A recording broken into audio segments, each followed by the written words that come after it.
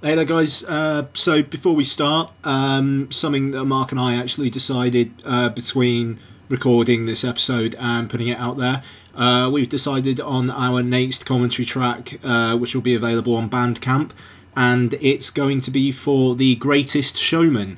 I threw it out there with Mark. I knew he liked The Greatest Showman, so I knew really like top 10 at the end of the year liked it. And I've been very interested in a rewatch of it, and I thought it would be interesting. And it's a film that I didn't get on with all that much, but he really did, and to have a discussion about that, I thought it would make quite an interesting commentary track. And who knows, maybe one of us will change our minds or something upon rewatch. Well, we shall see. So we're recording that on Sunday. As I record this, that's the 6th. And I'm aiming to have it out on Sunday as well. So that will be on the Bandcamp feed, which also has the Neon Demon commentary track for anyone who wasn't a patron when the Patreon ended. That's available as well. The tracks are just £1 each, or is it $1? It's £1 or $1. Apologies, I'm pretty. Actually, fuck it, I can't remember. So it's not all that much. It does help support the show, and it gives you some additional content, but you don't have to pay for it. But it would help with the running of the show, with the upkeep and whatnot. It genuinely would. Not trying to like put a fucking pauper's hat on or anything like that, but to be able to do each show every week, it does cost money, for the storage space, and so there you go. But you also get something out of it. So that is Dude and a Monkey. So Dude and a Monkey, all spelt out, .bandcamp.com. The Neon Demon is already up there, and The Greatest Showman will be joining it very soon. But now here's your regularly scheduled Avengers Infinity War Jamboree. Enjoy. Good morning, good evening, good afternoon, welcome to episode 254 of Dude and a Monkey. I am one of your co-hosts, Mark Foster, and as ever, I am joined by Ian Loring. Hello. And as we are covering a comic book movie, we have our comic book correspondent in the house. Say hello to the people. Is this a comic book movie? I think so. Oh, okay, yeah, hello, Noel Miller. Yeah. Sorry, I'm eating a peanut. I just realised that I'm eating a peanut and I'm supposed to be talking. So, what do we have this week? We have the much anticipated, the culmination of 10 years worth of work, and we are bringing you Adam Sandler and Chris Rock's The Week of. Yeah. It's all been building to this. Yeah. Yeah, some Netflix film about a guy's new jewellery. We'll also chat some trailers. We might get to what we've been watching. I'm going to say we might get to that because I think The Week of might take up quite a lot of our time. So It already did. It already fucking, yeah, well, Jesus fuck. He makes a fair point. He does indeed. So, I'm going to swallow this peanut.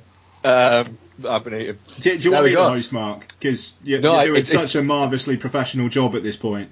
I know I am, yes. I've got a bit of a fucking stick up my arse about Mark at the moment, to be honest, after last night. Yes, yeah. No, you might not know what this is about. All I'm going to say is the latest YouTube video on Dude and the Monkey, on the Dude and the Monkey YouTube. Just check out like the last 10 minutes or so of us playing A Way Out last night. Ian gets quite angry with me. I get kind of silent angry, kind of. Is this the game where Mark's cooler than you as well? Yeah, it is. Right, okay. Yeah, and he's definitely cooler than me. He's definitely fucking cooler than me. So, yes, guys, if you want to watch that and see what we're talking about, there are 2 episodes sorted in it about 2 hours and 10 minutes or something like that so far, of me and Ian playing A Way Out. The second part of it, I actually have bought a mic so you can actually hear me, and I can hear what's going on as well. So, guys, has anything happened in the movie world that isn't related to the films we're going to talk about? No, is the answer. Oh, no, wait. A lady was ejected from BFI, but we don't need to talk about that, do we? I wouldn't mind, actually, because I don't know what this is. I saw Ian tweet about it, but I didn't catch the story. What happened? Well, okay. Ian, I'll let you go over it.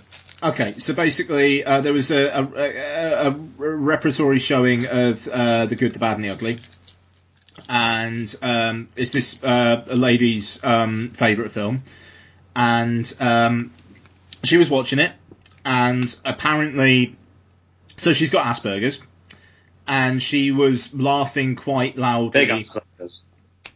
Sorry? Big Asperger's? A massive Asperger's. No. Let's not do this. Sorry. So, yeah, like... It's just the way you said it, that's all. Yeah, well, I mean, at least I don't say Pokemon Honsu, so that's something. It's Digimon Honsu. Yeah, alright, sorry, yeah, I mispronounced it. Pokemon Honsu's lesser brother. Yeah. Yeah, exactly, very good. So, no, that's cool. Basically, during the funny bits, she was laughing quite loudly, and, a couple of audience members got quite shitty about it, didn't seem to realise, hang on a second, this person's laughing quite loudly at bits that are supposed to be funny. Maybe she's really, really into it, and maybe we shouldn't call her a fucking bitch, that apparently this one guy called her. Or shut the fuck up, you bitch, or something like that. Yeah, that was it.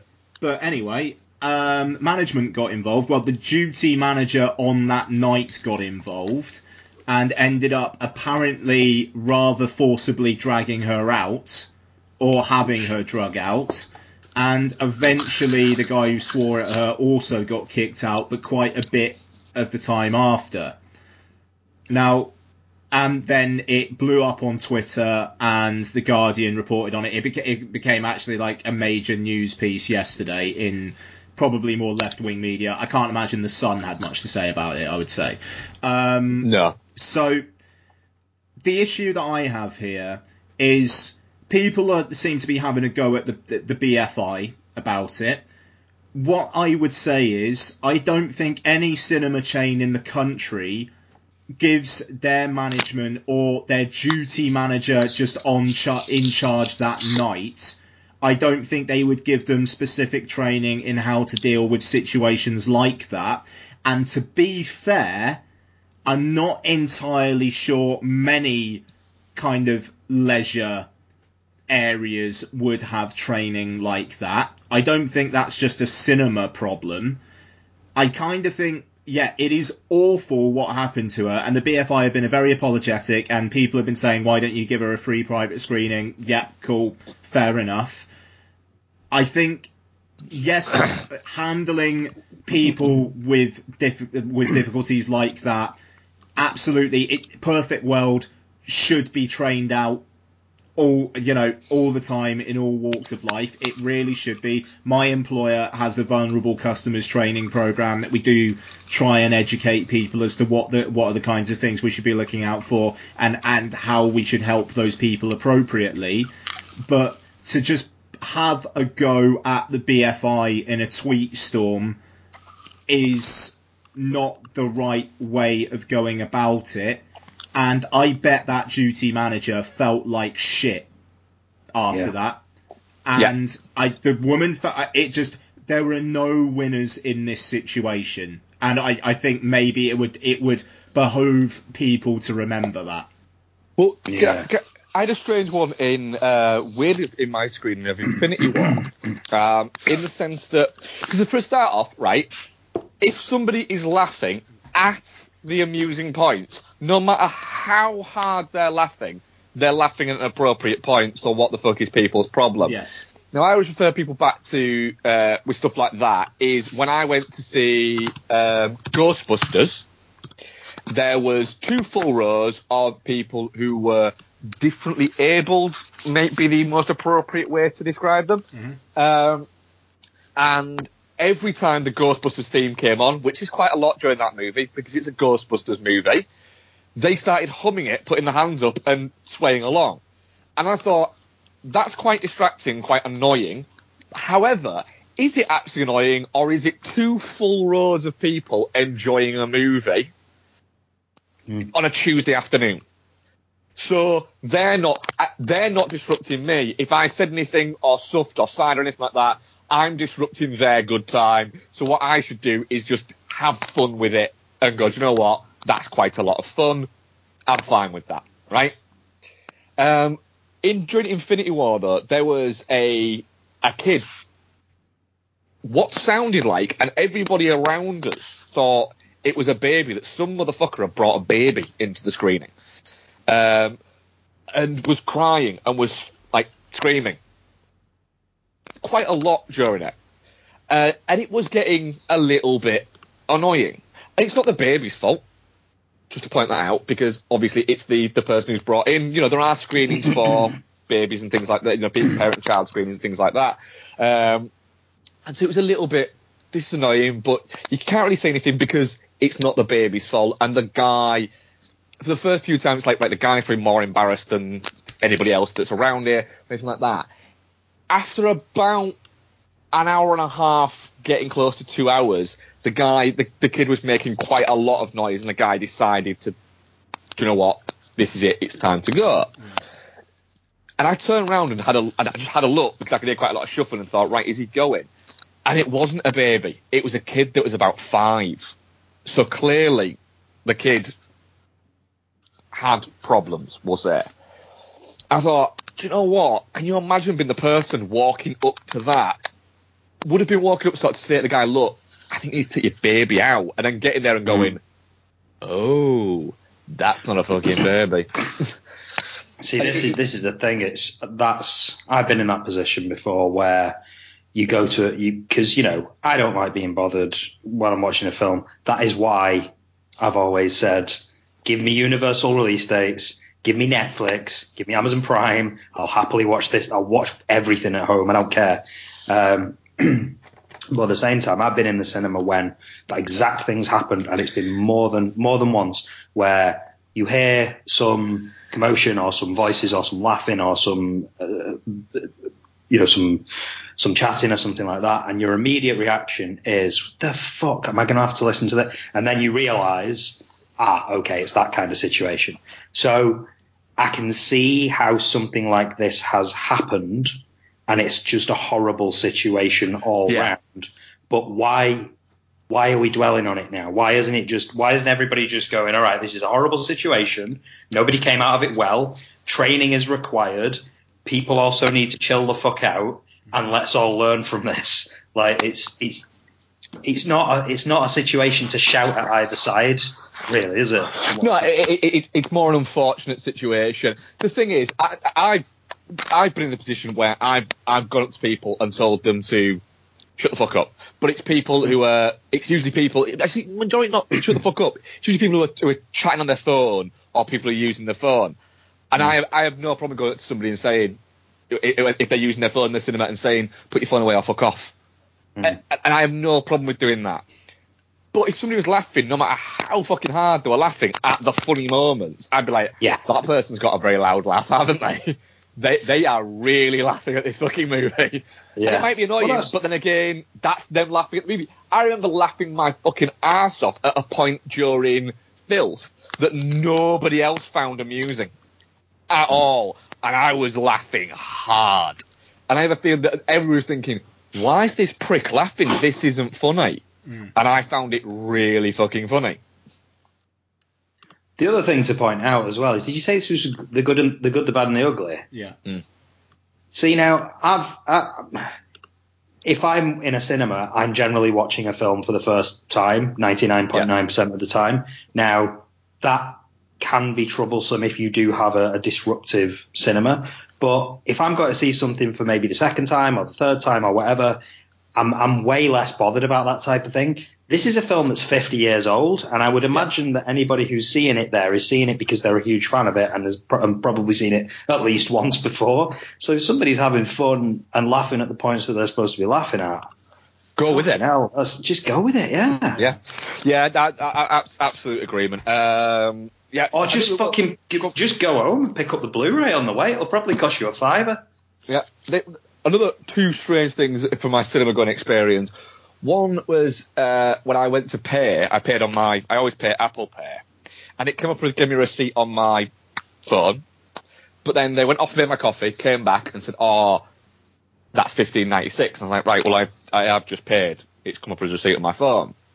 And then one of the girls from the other counter said, "Oh yeah, mine does that all the time. It comes up on your phone and say it's been paid, but it's actually not." And I was like, "Oh, right, fuck you." Oh no, gets better. I was like, right, well, I've been using Apple Pay for like 2 and a bit years, and that's never happened. She's like, "Oh, it happens to me all the time." And I was like, right, but it's never happened to me, and I've got a receipt here. I've got a receipt here to say that I've paid, so maybe the fault is with your system, not with my phone. I'm quite well in my rights to pose that question to you. Yeah. Because I paid, it disappeared off here, then you came back, pressed something, and it came up again. So I'm just pointing out the fact that I won't be happy if I have to come back and say, you charged me twice. He said, right, well, yeah, but it does sometimes.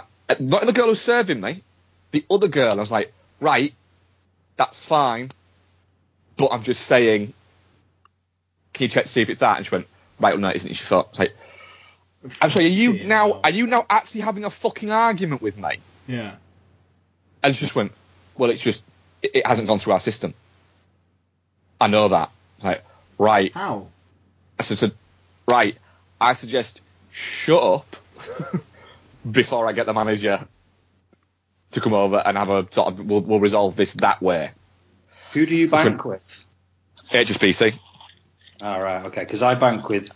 And I've not checked it to see if it's gone through yet. But if it is, I'll be going. Say, I would have checked my internet banking straight away because Halifax is very good at showing you payments literally just gone through. Yeah, so nationwide. Yeah. HSBC can take days for Apple payments to show. Right. Okay. What I would do, right, if you pay for it on Apple Pay in your Apple Wallet. Yeah, I did a shoulder it. Does it not come up with the last transaction? Like if I click on. If I click on my Amex, it tells me my last transaction was £3.39 8 hours ago. Yep, showed her it, and she was like, yeah, mine does that all the time. I was like, right, well, mine's never done it. Yep. So, that was a bad experience, right? Then I get into the actual screening, and the fire exit sign is just flashing. It's not on, it's just flashing and blinking and flashing. So, I said to Bex, if when the trailers start, that's still going, I'm going to have to go and say something. Right. All right, then. So I went up to somebody and just said, the fire exit sign is blinking like a motherfucker in there, and I don't want that to still be blinking when the movie starts. And she went, all right, I'll go and speak to the manager. Literally, a minute later, it's fucking off. Yeah, there you go. It's off. And I thought, right, you've pissed me off. And you've won me back. Yeah. I'm fine with you again. My levels have gone back down. I don't know. It's that experience has been ruined for that woman, and I wonder how much she's liking all the attention she's now getting because of this as well. You know, like I'm sure she's. You know, I don't know. Like I'm quite a socially nervous person, and I would fucking hate that because all it's gonna be is people you know fucking every single time.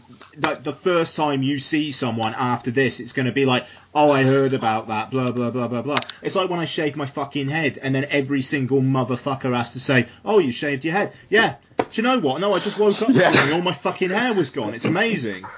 Yep.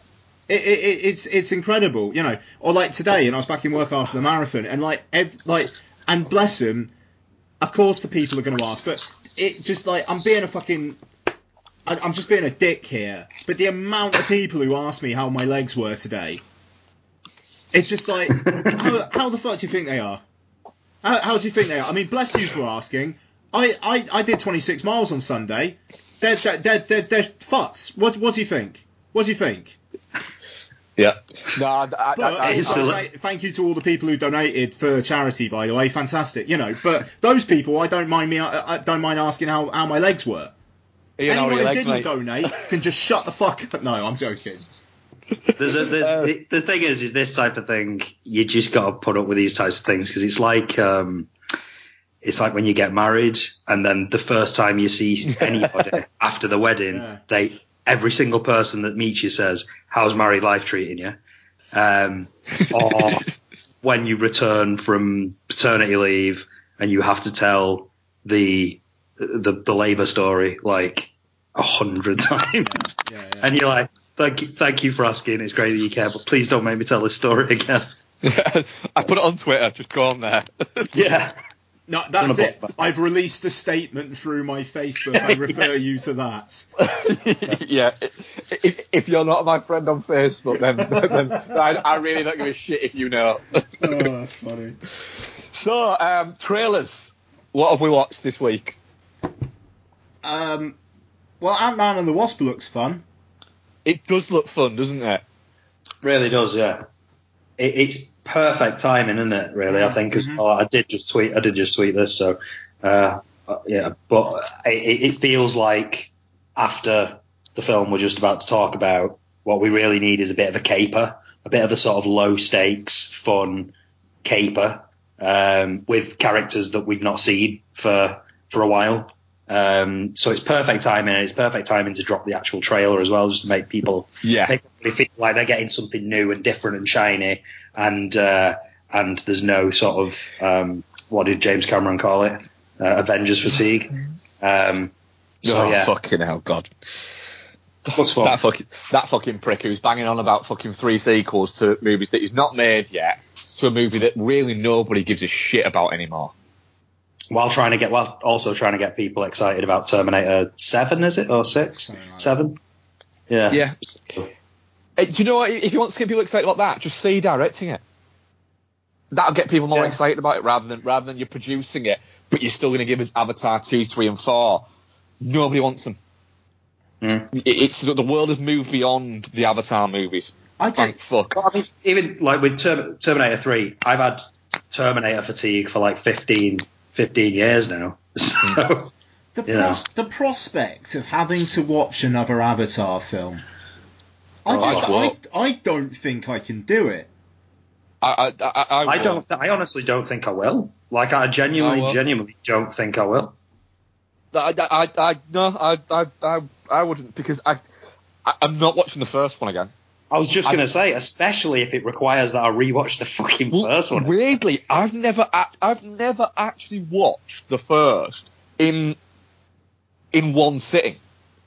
I've watched it over like a few months, and I've seen it all, but always in like a little, like an hour block there, and a 30-minute block there, and a 90-minute block there, and another 12-minute block there. I've seen it like that. No, I do you know what? I didn't, because I thought, how did you mess it? Yeah, that's quite something. That because you're the guy who didn't go. Do you know what? I thought, I don't want to see it. It doesn't look very good. It's not my type of movie. I just don't care. And I thought, all these people who are I see at the moment saying that they've been to see it 3 times even though they don't like it. It's like, right, you're going to be the reason why we get a fucking sequel. So I'm not going to go and see it because you've been to see it twice for me anyway. So I just didn't bother. Oh.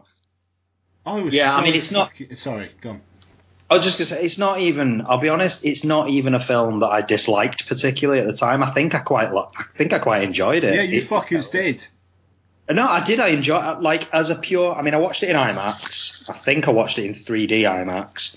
And I think as a roller coaster sort of popcorn blockbuster, I think I enjoyed it. But I completely forgot about it afterwards. And in hindsight, there's really nothing there to go back for. And I don't just mean that one film. I mean that entire universe, really.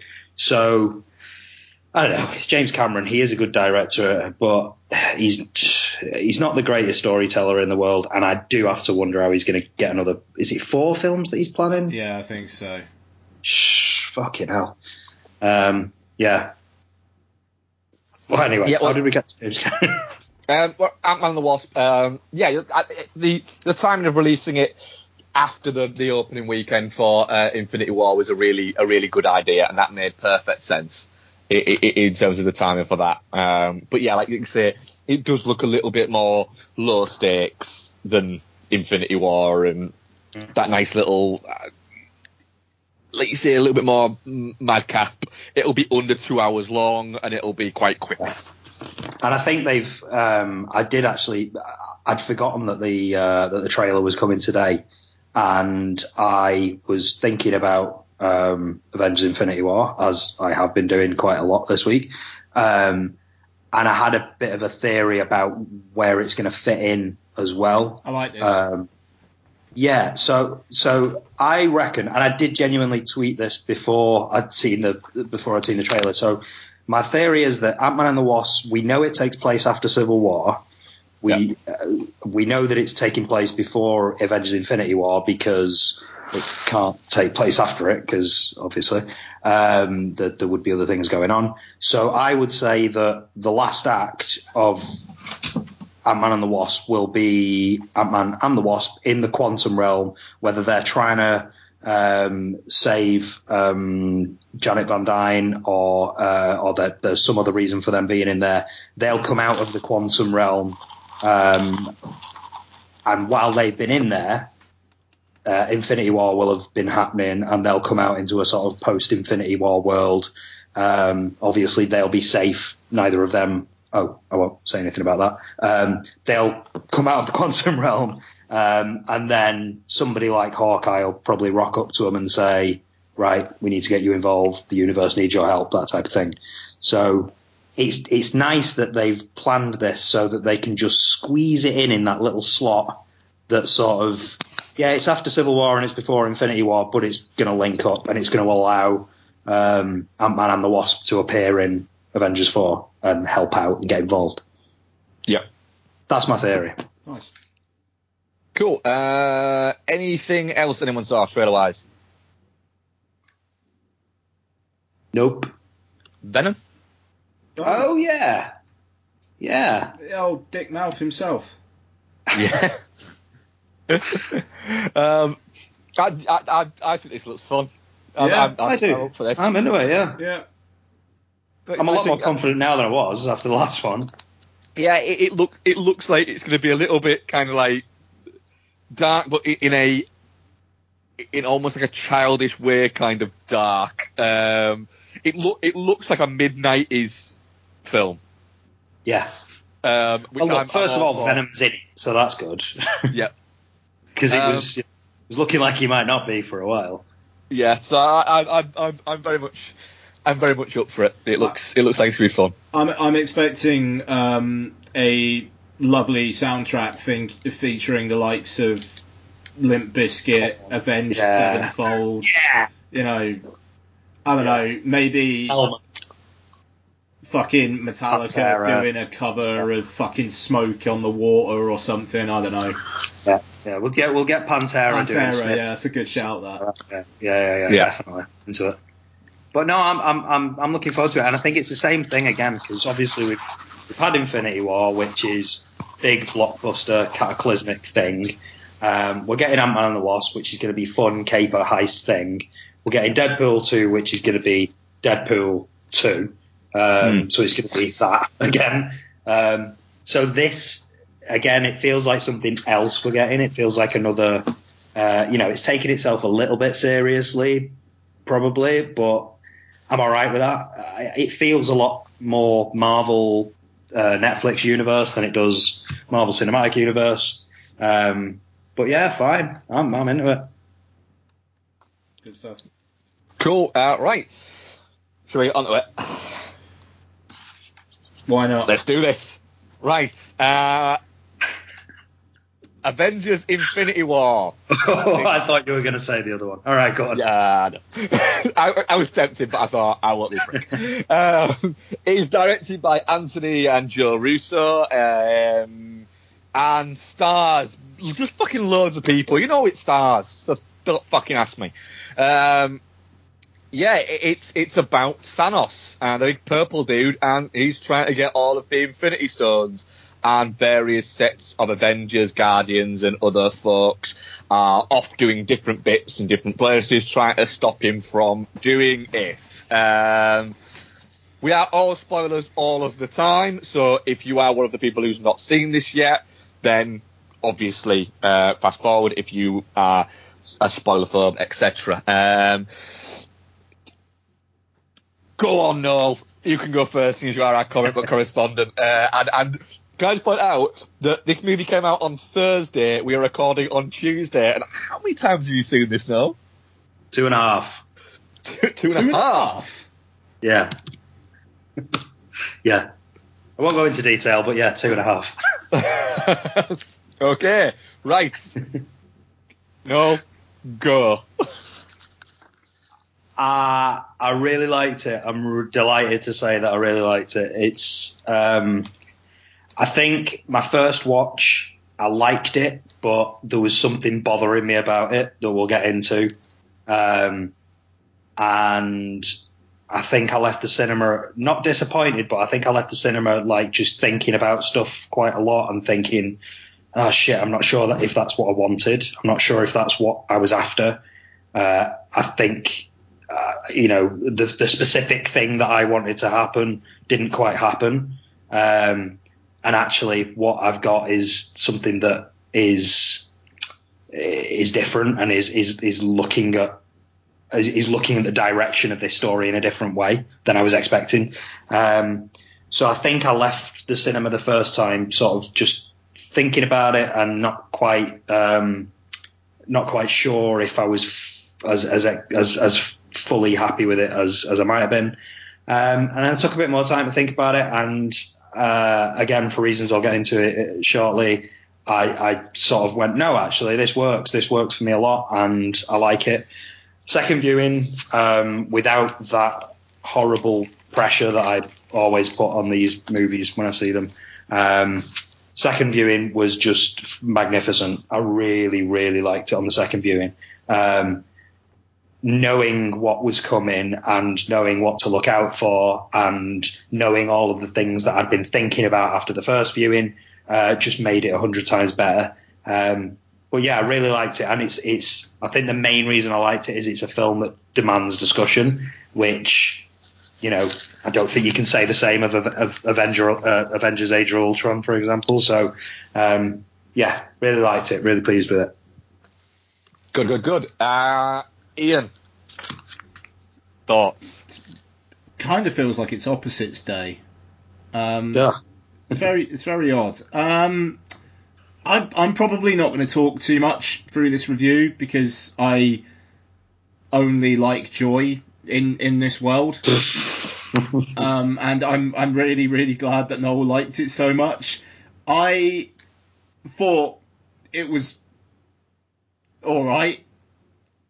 Do you know what, Ian? I would say exactly what you mean, because I would guarantee that all of the things that I had reservations about that first time are all of the reasons that you probably didn't like it. And that doesn't mean that I'm going to try and change your mind. It means that I get exactly why someone who wasn't quite as invested would not get on with it as well. I would maybe suggest, in terms of the MCU, I would suggest I'm maybe more invested than you are, in respect of the fact that I like the films generally more than you do. Oh, no. I love all the films. What the fuck? I do. All of the MCU films. Does he, Mark? You do seem a lot maybe disappointed sometimes when you come on, but maybe that's not. Yeah, the MCU. no. Is it because you build them up too much? I build them up too much on first watch, and I always put too much pressure on them, and then I rewatch them and I go, no, I really like this. There is not even Iron Man 3 is my least favourite, and I like Iron Man 3 now. Right. So, okay, yeah. Alright, fair enough then. Alright. Okay. Just to make sure I haven't had a stroke, you're the one who likes Justice League, aren't you? Yes. Yeah, okay, alright. I just wanted to make sure my memory wasn't completely gone.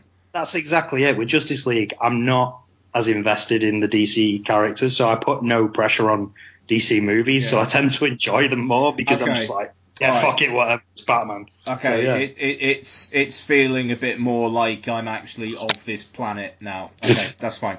So, all right, no, I take that back then. In that case, but in terms of me being more invested, I know in terms of comics, I'm not nearly as invested as you know. I just in terms of the films, I thought I was, but I think I'm wrong there. So fair play. Okay, so my issues with it then can be in summary the stakes at the end. While I thought I really liked the Thanos sitting down smiling bit, I thought that was a fantastic way to end this part.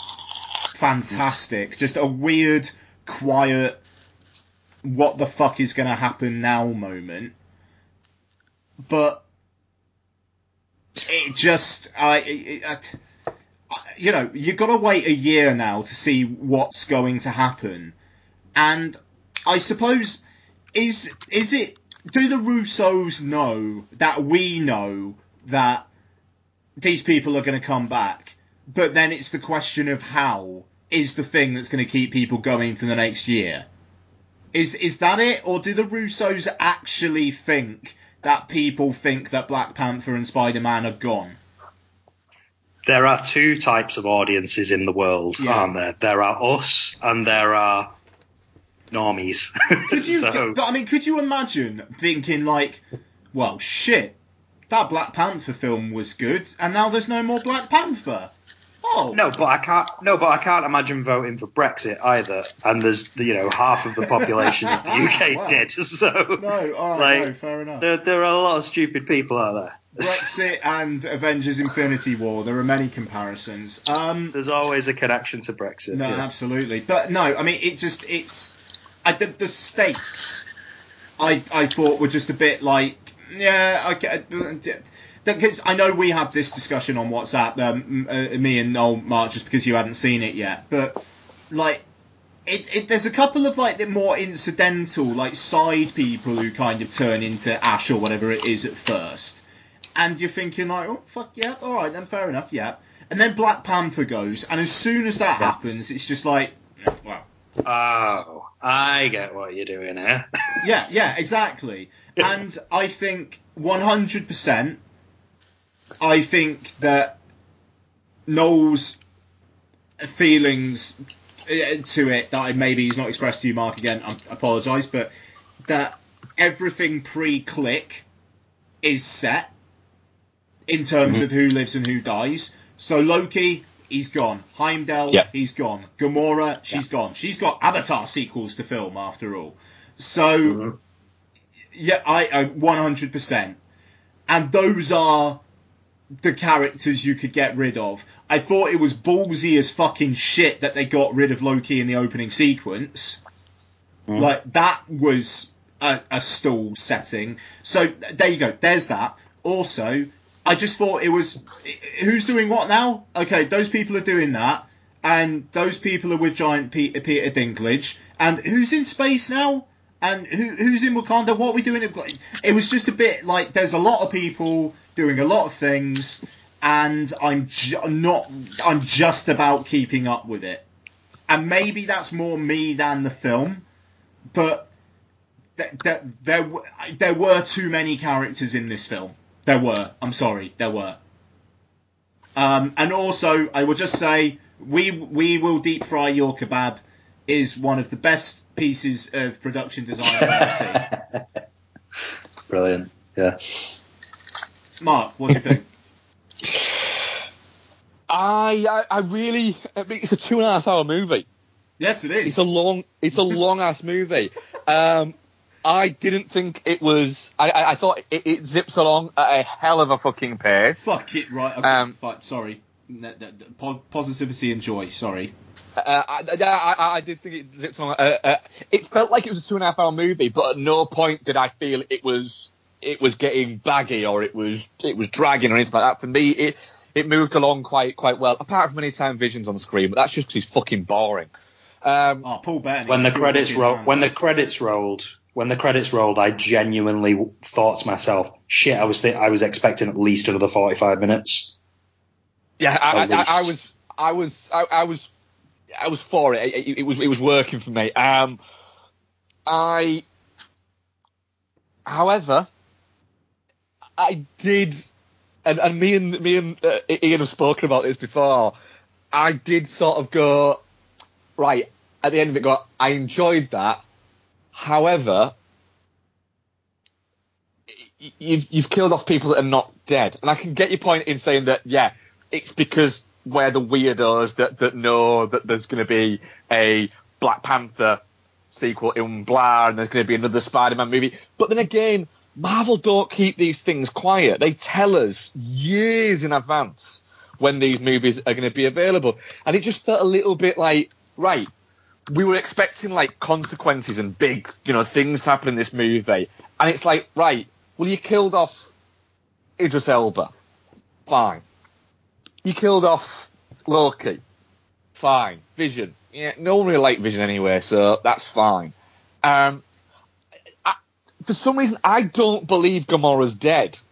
Or that's it for Gamora. I've got another theory about that. I'm not sure about that. She's got Avatar sequels to film, Mark. She doesn't. she's desperately trying to not film those Avatar sequels. She's gonna find somebody who looks like her and send her to film the Avatar sequel. I think Tandy Newton's available. Tandy Newton's probably being killed off in Westworld by now, so she needs to go and do that. I don't think that Gamora's dead.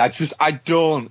And then when it was, the thing is, if it had been like, if Cap had gone, or Tony Stark had gone, or Sky Hansen had gone, one of those characters had have gone, you've gone, oh shit. But it wasn't. It's all the ones that have got sequels. It's the new guys.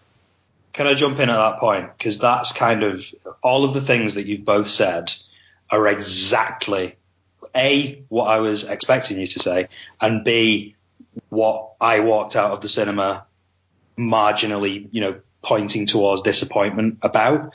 Because the one thing that I said about this movie in the build-up was, look, whatever happens, these deaths that are coming, they need to mean something. They have to matter. And so going into this, the question has always been, are they going to kill Stark or are they going to kill Rogers? Which one of them are they going to kill? Now, what we got at first glance appears to be a cop-out of sorts, because you go, all right, well, the main characters are alive, the big characters are alive, and they've killed off people that we know that they have to bring back. There's no way that Spider-Man's dead. There's no way that Black Panther's dead. These are all of the characters that we see evaporated are the future of the Marvel Cinematic Universe, not the past. Now, what I've come to think more and more about in the days since that first viewing and on second viewing and stuff like that is, all right, let's say let's say at the end of this movie, Thanos had tried to get the Infinity Stones. Tony or Steve had sacrificed themselves to stop that happening, and end of Infinity War Part 1, or this two-part movie, because this, even if it's just in name only, this is kind of still a two-part thing. Yeah. Let's say they kill Steve at the end. Then what? So what happens then? What they've done is in a similar way to a comic book in a similar way to a long comic book arc might, is they've not thought about right, how do you kill somebody so that everybody's devastated. They've thought about, how do you give people a dramatic cliffhanger so that we can then take the story forward and think about the timeline. It's not about who you kill. It's about how you reset the universe. It's about how you reset timelines and look at. We all know that the time gem is going to be a big part of whatever comes next. Yeah. I also believe the Soul Stone is going to be a big part of it, and I have a feeling that's going to be it. Yeah, theory as well. But what they've done is they've created the first part of a long story arc. A long cataclysmic event story arc, which, is what comic book movies seem to do on a yearly basis. Is what comic books seem to do on an almost yearly basis at the moment. And they've thought about the long game in terms of devastating the Brexit audience who think that Spider-Man is dead and he's not coming back, and giving the people like us something to talk about how this is going to go next, what's going to happen next. If they'd have killed Steve Rogers, our conversation would be over. Oh shit, they killed Captain America. Yeah, I don't expect that. Oh well, I kind of did. I thought, I thought they killed Iron Man, and that'd be the end of the conversation. What they've given us is theories about how we're gonna fix all this next, and that's kind of why I've come round to going. All right, it's not what I was expecting. It's not even what I necessarily wanted, but I'm happy with it. Do you want to know what the 3 8-year-olds that were sat behind me thought at the end of it? Go on. Not really. Right? Fuck off, misery. Yeah. They said, turned around to him, one went, oh, God, I can't believe Spider-Man's dead. And then one of the other ones said, no, because they've used the time stone just before everybody gets wiped out, and they're all going to appear at Avengers Tower. I thought, right, some of that actually kind of could make sense. Well, the first in a roundabout way. Time stone. Yeah, Yeah, in the fact that I sort of thought, I'm going to continue listening to this a little bit. And the guy went, well, what do you mean? He went, well, one of them is going to have used the time stone to go back in time, and that isn't them all dying, it's them all being taken away before Thanos kills them. I thought, he might be onto something. It might be wrong, but he's kind of onto something there, this 8-year-old. But what I will say is the actual deaths of the characters within the movie, the ones that just disappear, are really well done, because Spider-Man and Peter Parker is really well done. Spider-Man and Peter Parker turning around to Tony Stark and saying, I don't want to go, I don't want to die. He doesn't know he's got a sequel. Peter Parker and the character in the movie that we're watching, and if we judge the movie, he doesn't know he's got a sequel. He thinks he's dying, and it was really well done. And Tony looking at it and going, I don't know what to do. And that it's that fragility of, for once, he doesn't know what to do. He can't solve it with intelligence or bravado. He's just got to hold this kid who he's pretending that he has an ambivalent feeling towards, but actually really cares for. He's got the whole let's have a kid thing. We should maybe have a kid thing. So that's because he's formed this affinity with this kid, and he's kind of gone, well, actually, I could be a dad, because look what I'm doing for this kid. And then he's dying in his arms was quite horrible. And I will say, in terms of and what you were saying was right, Noel, there was the idea of, right, in this movie, you've got to get rid of Cap or Tony Stark. You've got to get rid of one of them. And I was thinking it's going to be Cap, because I just think with the Tony Stark one, I don't think they're going to kill him off. I think they're going to keep him as the background and essentially the new Nick Fury, despite the fact that I think he's future director of S.H.I.E.L.D. I've been saying that for since Iron Man 2, I think. They're going to kill off Cap, and Chris Evans has actually come out and said that these are going to be his last outings. There won't be another Cap movie. The thing is, his arc is pretty much done as well. It is, yeah.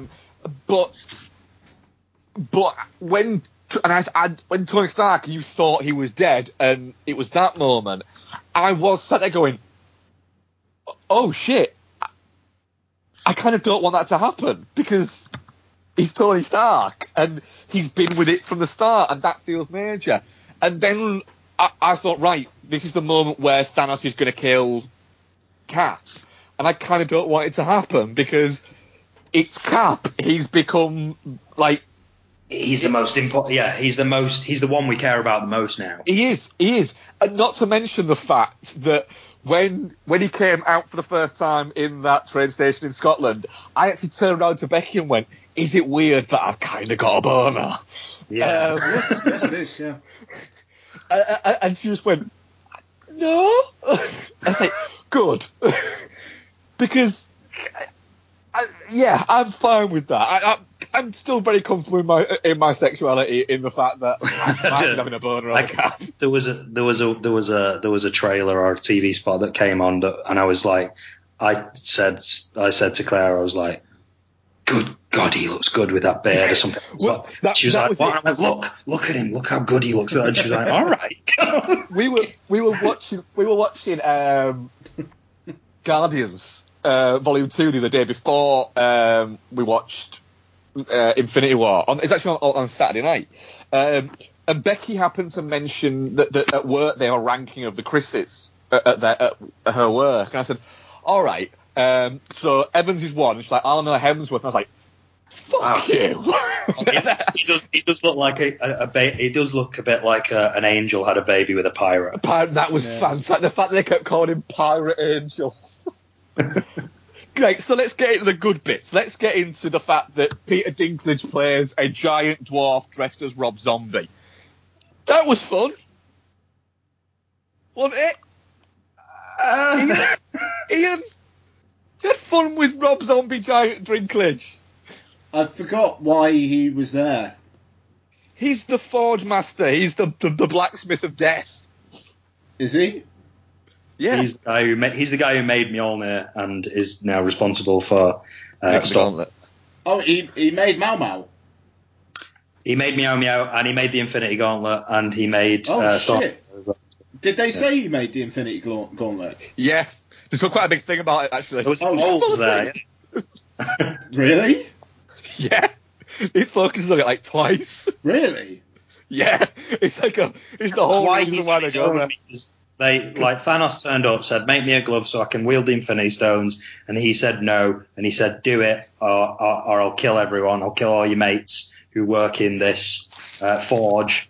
Basically, there's a giant forge in space. It uses the star, a dying star, to forge these magical implements, and it's existed for millennia or whatever. Peter Dinklage is the head of that forge. Thanos comes along, make me a glove.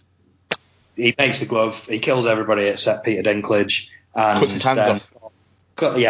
Puts his hands in like molten metal so he can't use them again, and kills off the star so nothing else can be forged. And then Thor comes along, restarts the star, and they forge a new magic hammer / axe. And they actually covered all that in the film.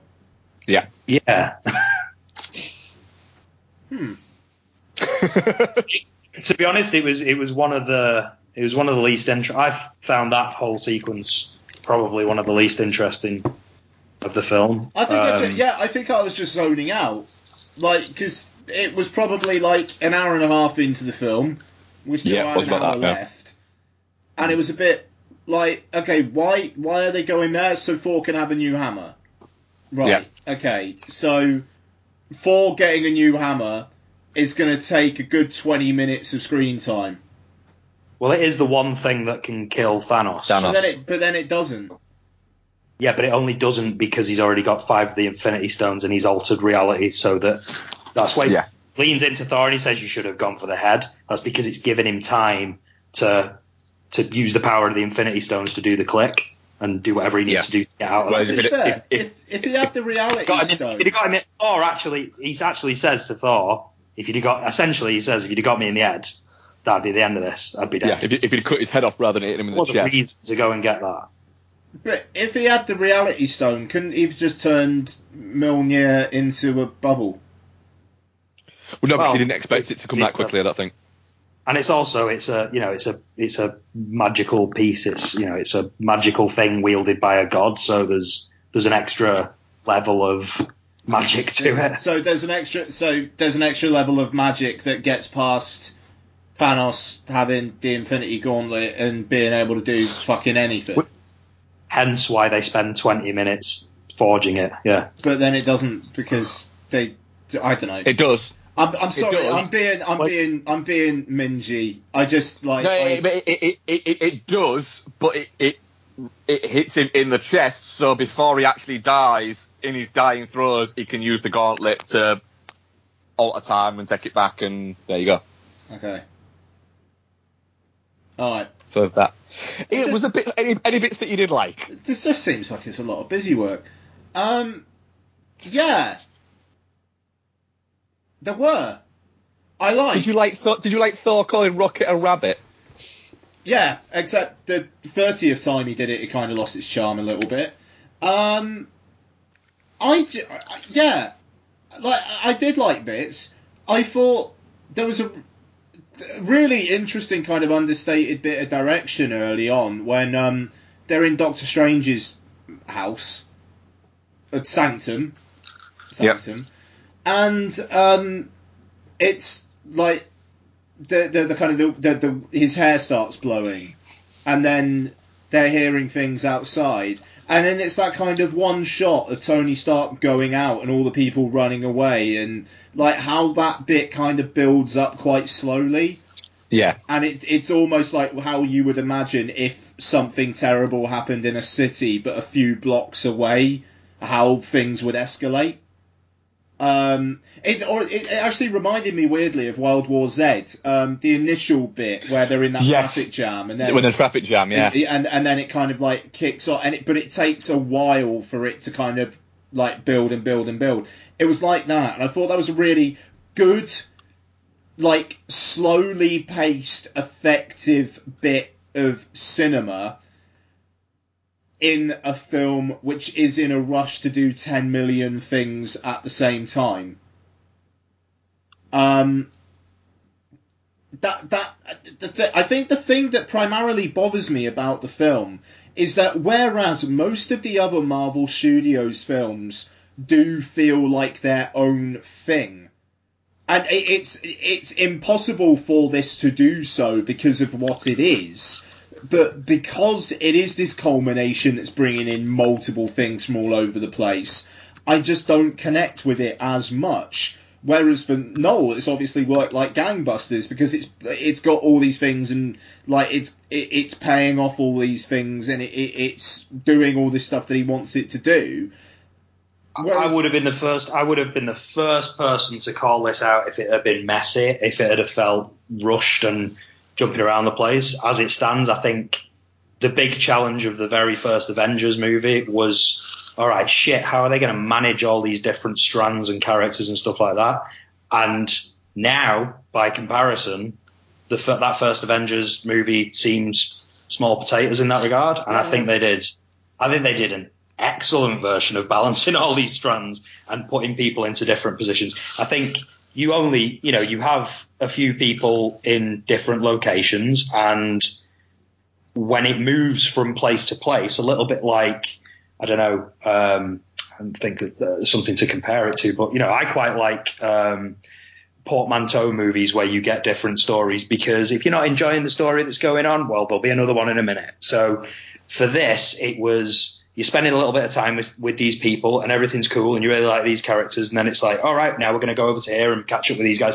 And it never felt rushed. I think all of those things played out very well, and all of that felt very, very well managed to me. I mean, especially when it came down to sort of little introductions of, bringing back certain characters. That moment where you see the Milano, I'm not even sure if it is the Milano, actually. I think it's a newer ship. But when you see the guy, like you've spent time with Thor and seeing Thanos for the first time, and then you've spent time on Earth with Stark and Strange and Hulk and all that's going off, and it's all going terrible down there. And then bang, cut to space. Beautiful song from the 1970s. Milano shooting towards the screen, glistening in the sort of, in the space, in the twilight. Just beautiful. Just perfect. The new ship of the Guardians. That really gave me tingles that minute. Yeah, the new ship for Guardians is called the Benatar. Benatar, that's it, yeah. I think the Russo did James Gunn comment on that or something? James Gunn. Somebody asked him the question and he responded to it. Like I said, I think my issues, although are very similar to those of Ian's, I think that they've bothered me less than they did Ian, but I can see why they've bothered Ian, is what I would say there. I enjoyed my time with the movie an awful lot, but it was the afterthoughts, thinking about it, which is the same thing as what you said. No, I think I am where you were before you watched it again. Yeah. I mean, that's it, and it's it's done what I needed it to do in a roundabout way, and I think there's a lot going on there that can be discussed, and there's a lot of nuance in there that it really demands. I wouldn't say demands rewatch, but it really rewards rewatch for that reason. I think the whole. There's things you can apply to it, like what we were talking about, are they going to kill Stark or are they going to kill Cap? Well, no, they're not going to kill either of them. But what they're going to do is they're going to give Stark this movie, and they're going to push Cap into the background a little bit. And then for the next movie, they're going to push Cap into the foreground, and then they're probably going to get rid of Cap. So there's little things that you can kind of deduce from watching it and rewatching it, because you're not caught up in the, oh shit, it's this spectacle, like how's all this going to work?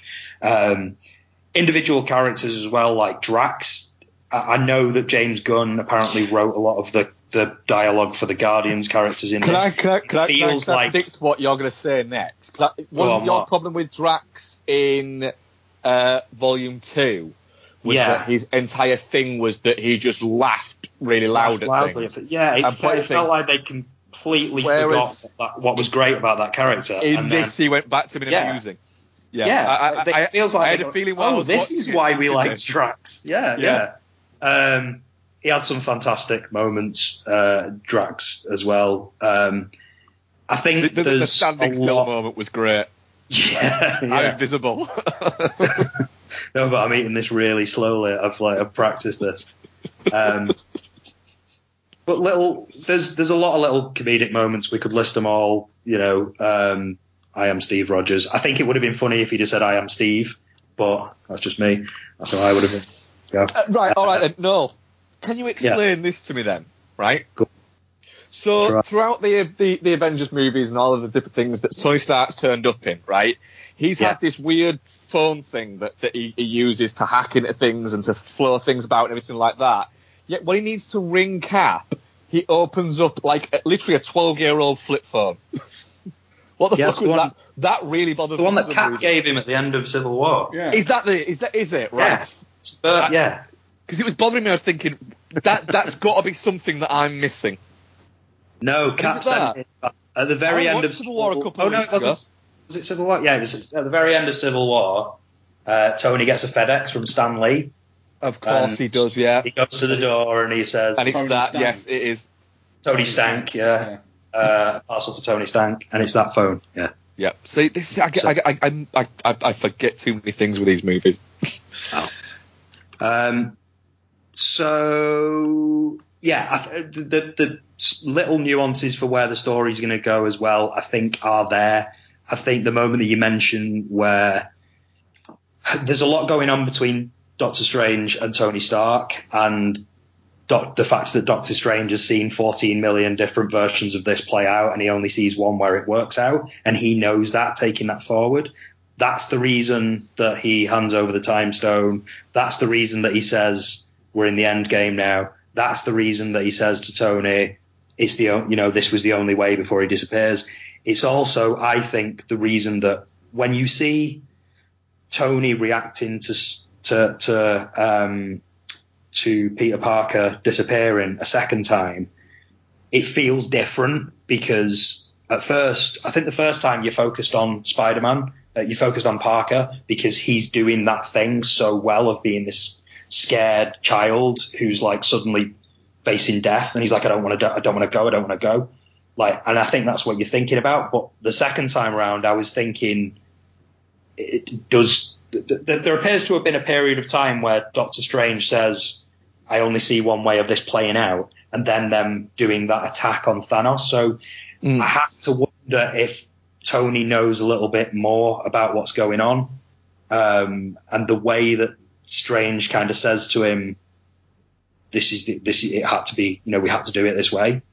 I wonder if there's more there. The Gamora thing, I think there's a lot more there. I do think that everybody post-Click is coming back, but I do think if there's someone pre-Click who might come back, it'll be Gamora, because I don't think she's dead. I think she's trapped in the Soul Stone. Yeah, I think there's something to do with that. yeah, and I think the whole guilt thing on Thanos is something that's going to come back as well, and we're going to see more of those interactions between him and young Gamora, and I think that if she's trapped in the Soul Stone or there's something there where she's on some sort of other plane, there's a potential backdoor there, because where there are other planes, there is Doctor Strange and there is Ant-Man, so there are connections to be made there. I don't know. So I think it's things like that, and there are a bunch of these things that I've kind of picked up on now, and I think there are a bunch of things that do lend themselves to a lot of discussion and theory. And what I like about this movie is that I can think about these things for a year now, and I can ponder these things, and I can watch YouTube videos with other people talking about these things, and I can come up with my own theories that will probably all be completely wrong, all for the next year. And I wouldn't have had any of those things if it had just been, oh, well, Captain America's dead then. Because it feels like there's more story now. Is it next year then? It's next year that we get this. It's not like 18 months right like that. Yeah, it's like this time next year.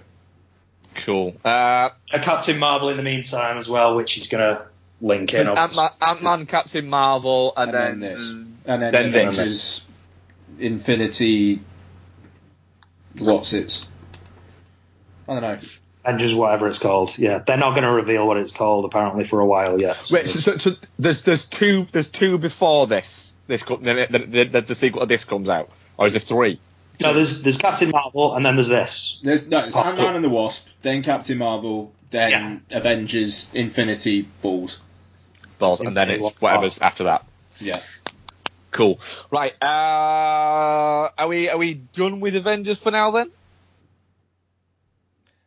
Yes. I'm not, but go on then. Go on. No. In life, I'm not, but. Oh, in life, no. Continue just to talk to myself about it. Right. So, Ian, where are you on it then? Nobody in this house listens to me talk about it anyway. So.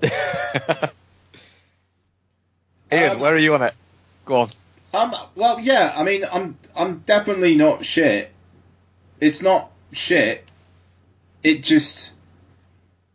I think it's one of the weakest Marvel Studios films.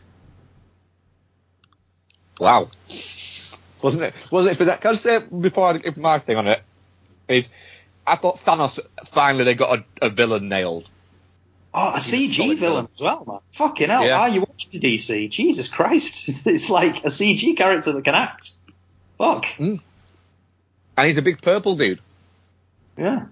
I'm definitely not sure. I really enjoyed my time with it. I also get new favourite phrases with, like, there's a lot of one-liners that I quite like in this, and I get the feeling that I'm going to have a new favourite every time I watch it. My current favourite is, "Oh, I'll get that arm," from Rocket. I do very much enjoy. How much for the gun? How much for the gun? It's not for sale. Okay, how much for the arm? I'll get that arm. And do you know what? You kind of get the feeling that he will in like a post-credits thing.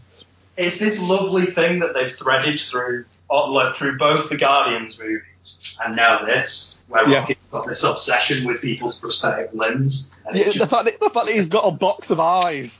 Yeah. Definitely not shit. Shall we do what we've been watching and then move into the week of? What was the audience? Oh, the audience poll, of course, yeah. I literally had that on my phone a second ago as well. Definitely not shit was 77%. Mm-hmm. Touching cloth was 14%, and shit was 9%. Well, a little bit like, I can't remember what movie it was you were talking about last week or the week before, where you were saying basically, if you go and see this movie and you come out thinking it's shit, what were you expecting? Rampage. It's really Rampage. Yeah, exactly. It's like, if you're going to if this isn't a shit film, like, you know, I think you'd struggle to call it a shit film. And if you come out of this movie saying that it was shit, I have to wonder why you went to see it in the first place, because it pretty much does exactly what it promised to do, really, doesn't it? Yeah. That's it. It's if you come out of this thinking it was shit, it's clear that you don't like comic book movies. So therefore, why would you go and see this comic book movie if not to just say that you don't like comic book movies? Yeah, exactly. And in that case, just be the first person to say that you thought it was shit. Yeah, just don't bother wasting your money. Yeah. Ian, because you've not spoken as much in the past hour, nearly. What have you been watching this week? Okay, so I watched Guardians of the Galaxy Volume 2. So did I. You mentioned. So it's... Yeah, I like it. I mean, it's half an hour longer than the original, and it shows. But I don't know. It's interesting. I think I'm not a massive fan of Star-Lord. It's just like, right, okay, so he's a fucking man-child who needs to grow the fuck up then. I do still love the line where he finds out that he can make stuff, and he's like, I'm going to build a Pac-Man thing, and he does turn and say, I'm going to build some weird shit. I'm going to build some weird shit. Yeah, just the look in his eye when he says that as well is fantastic. No, yeah, it just... And, I mean, with Avengers as well, that... Like, what he did was basically... I don't know, it just... His whole ruled by emotion to the detriment of everything else thing, I'm tiring of. But I'm not tiring of the rest of the Guardians. But I don't find Chris Pratt the most charming actor in the world. The effect is lessening for me. But yeah, Guardians 2. I like it. I don't like it as much as the first one, but I will say the sequence where Rocket and Yondu are trying to get Baby Groot to get the Yondu hair thing, and he just keeps on getting the wrong, and that just one bit where it's like, that's a desk, and then the toes. And it's like, please tell me you just found a drawer full of toes. Just... So you've got like a freezer cabinet just full of like toes. It's the fact that Rooker doesn't say anything. He just shakes his head and just looks down. Yeah. No, it's a good time. So yeah, Guardians 2. I'll put my thing across because that's my what I've been watching. Oh, go on. Yes, I might as well say because I've only got like a little bit. I really enjoyed Guardians Volume 2 when we first watched it. I really enjoyed it. Mm. I really enjoyed that second watch as well. I think the first act is brilliant and a lot of fun. The middle is baggy as fuck, and that's where too much of the time is spent. And the end is great. But yeah, it felt so long watching it this time round. Mm. Yeah. I actually watched both. I watched both of them fairly recently, but I Volume 2 most recently, and I think I enjoyed it way more the first time, but this time around I think because I'd rewatched the first one, it became clear to me just how much better the first one really is. So the second one's great, but that first one, I think maybe the first time that I saw Volume 2 I hadn't rewatched Volume 1. So seeing them close together, just being able to compare them side by side almost really shows you how much stronger that first one is. Yeah. But yeah, 2's great, and it's got some fucking awesome moments as well. The Yondu, just after that scene that you mentioned, Ian, where he does get the sort of thing and he's, they're basically killing everybody on the ship. That's a fantastic scene. That. It is really a brilliant scene, yeah. Yeah. Go on then, Ian, what else have you been watching? Okay, so I also watched Rough Night, which was the... What's this on now? Is this out there? It's on Now TV. Okay. Incidentally, Now TV, for anyone who's got Now TV, little trick. Yeah. I went to cancel my Sky Cinema pass for Now TV because the Hurricane Heist had been seen, so I no longer had as much use for it. And it was like, you sure you want to cancel? Why? It's too expensive. Right, okay. Are you sure? Because you get this and this and this. Yes, I'm fucking sure. All right, then fine. Oh, God, I went through this recently as well, yeah. Right, and it's just like, right, okay. Down from $9.99 a month to $3.99 a month for 4 months. It was like, fuck it. Shit, all right, fine. hang on a second. So then, the entertainment pass with Now TV, where you get like Sky Atlantic and all that stuff, I was like, I wonder if it'll work on that as well. Lo and behold, $7.99 a month down to $3.49 a month for 4 months. It's like, fuck it, like... So now, I've kept the cinema pass. Cancel it every 4 months. Yeah, that kind of seems like it. And it's like, if they go, no, we're not offering you any lower rates, and it's like, well, fine, I didn't want you anyway. Fine, I was going anyway, yeah. You know what I mean? Like, so, and now I've got the cinema pass and the entertainment pass for £1 less a month than I was paying for just the entertainment pass. It's I only... Go on. I only had the entertainment pass, but what I was going to mention was I had the entertainment pass and I finally cancelled it last month, so it disappeared yesterday. But the sheer number of times that it asks you, are you sure? Are you sure you want to go? Do you want to try this? No? Is there anything? Can we suck your dick? Yeah. It's like, But yeah, I didn't notice that, or I might have stuck it out for another one. Because I did it on the cinema one. I was like, I wonder if it'll do on the entertainment one, or is it going to be like, you've had the cinema offer, nah, mate, you can fuck off. And it was like, no, it just went, okay, then fine, $3.49. Well, yeah, shit, why not? So now, until fucking September, I've got both of them, which is fine, because there's some good shit on Now TV. What's not good is Rough Night. I did look at it and think, is that the Scarlett Johansson one? Yeah. I actually, why don't I? Oh, because it's got Gillian Bell and Kate McKinnon doing that voice, I'm guessing, all of the time. So that put me off it quite a lot. The thing is, I mean, like, this came out in the same summer as Girls Trip, which did an awful lot better and was a lot more zeitgeisty. And it is a better film. Girls Trip is actually pretty good. That's actually on Now TV as well. It's too long, but it's worth a go as Girls Trip. But Rough Night. So basically, Scarlett Johansson's getting married. Gillian Bell's her best friend. Aaliyah Shawkat, Zoe Kravitz, and Kate McKinnon are her other friends. Gillian Bell accidentally kills a stripper by sitting on him, basically. And then it kind of goes on from there. Made me laugh a couple times. It's only about 90 minutes long, but it kind of felt long at that. It would have been 75, 80 minutes probably would have been better.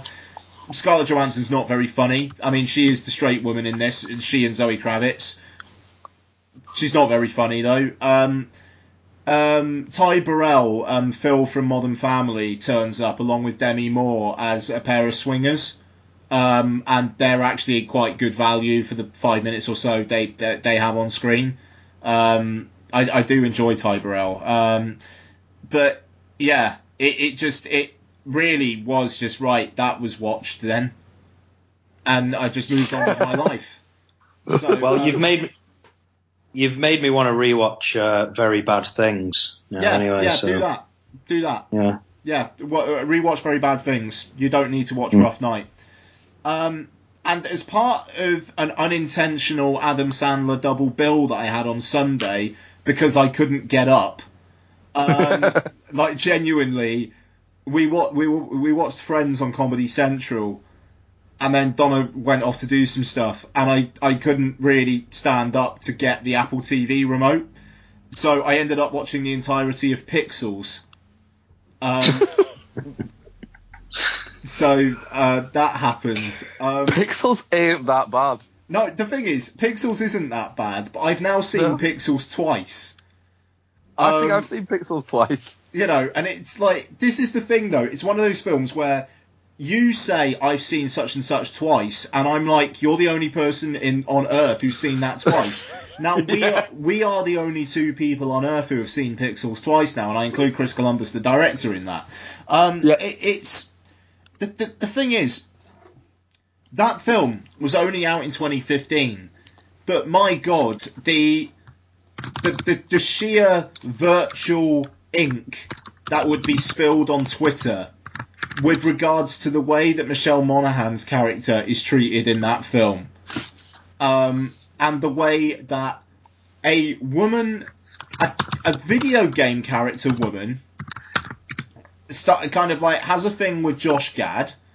She's then sucked back up into the video game stuff, and then the Q*bert trophy that they won turns itself into the video game woman, and then a year later, Josh Gad and her have a bunch of baby Q*berts. Yeah. It's this thing that's supposed to be funny, and if you actually think about it for more than 2 seconds, is the creepiest fucking thing you've ever thought of in your life. Yeah. Like, it's horrifying. It's actually horrifying. I think it might be the last big Sandler film before his Netflix deal. I think it was. And it does just feel like, right, yeah, he's kind of done. Like, from a mainstream cinema point of view, it's just like, no, it's not there. Kevin James is the president of the United States, and yeah, but then again, you know, look who's actually president of the United States at the moment. That doesn't seem too unrealistic. No, well, that's true. That's true. I don't know. There's a couple of moments that did make me laugh, in fairness, and I think the action's actually pretty decent. I will say, I mean, it's a really very, very cheap laugh, but just the creator of Pac-Man seeing the giant Pac-Man and going, "No, I will talk to him. He is my son," and then trying to have a conversation with Pac-Man about how he's not the bad guy. And then Pac-Man just basically eats him. It's a good time. I'm not gonna lie. It's a good time. You know, but the action sequences I think are all right. It's Chris Columbus has got an eye, you know, and he knows how to do that kind of thing. It just, I don't know. It's not a very funny film, but I don't think it's as aggressively fuck you as Grown Ups. Actually, I don't think I saw Grown Ups 2. You didn't see Grown Ups 2. No. You blankly refused to ever fucking watch it. Yeah. You also said, okay. I think I'm almost quoting it when we devised the idea for paying it forward. You said, if you buy me Grown Ups 2, yeah, I will not watch it, and I will punch you in the dick. Yeah, that sounds about right. I could pay that forward. So, yeah, there you go. Pixels. I watched it because I couldn't stand up. Anything else? No, that's me. Cool. No, what have you been watching recently? Oh, God, what have I been watching recently? That isn't a Marvel film. Well, technically. I rewatched the Spider-Man trilogy, the Sam Raimi Spider-Man trilogy. I've been watching them in little bite-sized chunks with Charlie, because we started watching the first Spider-Man movie, and I figured there's a lot of not Spider-Man happening in this. So if I'm gonna get him to watch these, I'm gonna want to sit with him. We'll do it in half-hour chunks, and I'll just explain to him what's going on. Those half-hour chunks got a little bit longer than half hours, which was good. Charlie really bought into it. He really sort of went along with the story, and I was kind of explaining to him everything that was happening. Oh, this is his best friend, and this is this, and oh, he works with this guy, and all that type of thing. So he seemed to really get into the story of it, to the point where this morning he came downstairs because I was a bit ill yesterday, and Claire got up with him this morning, and he came down, and Claire came up and she was like, "He's watching Spider-Man 3, is that okay?"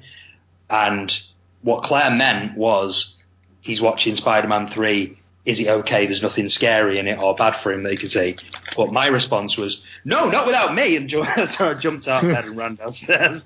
So we ended up watching the end of Spider-Man 3 together, and he really kind of got into it, which was great, a great thing to see, because I think those movies are very much of their time now. I think they feel like, it's like you said, Ian, before when we were discussing it, they do feel like films that are done. And I think, without wanting to sort of be nasty towards them, that's really very true.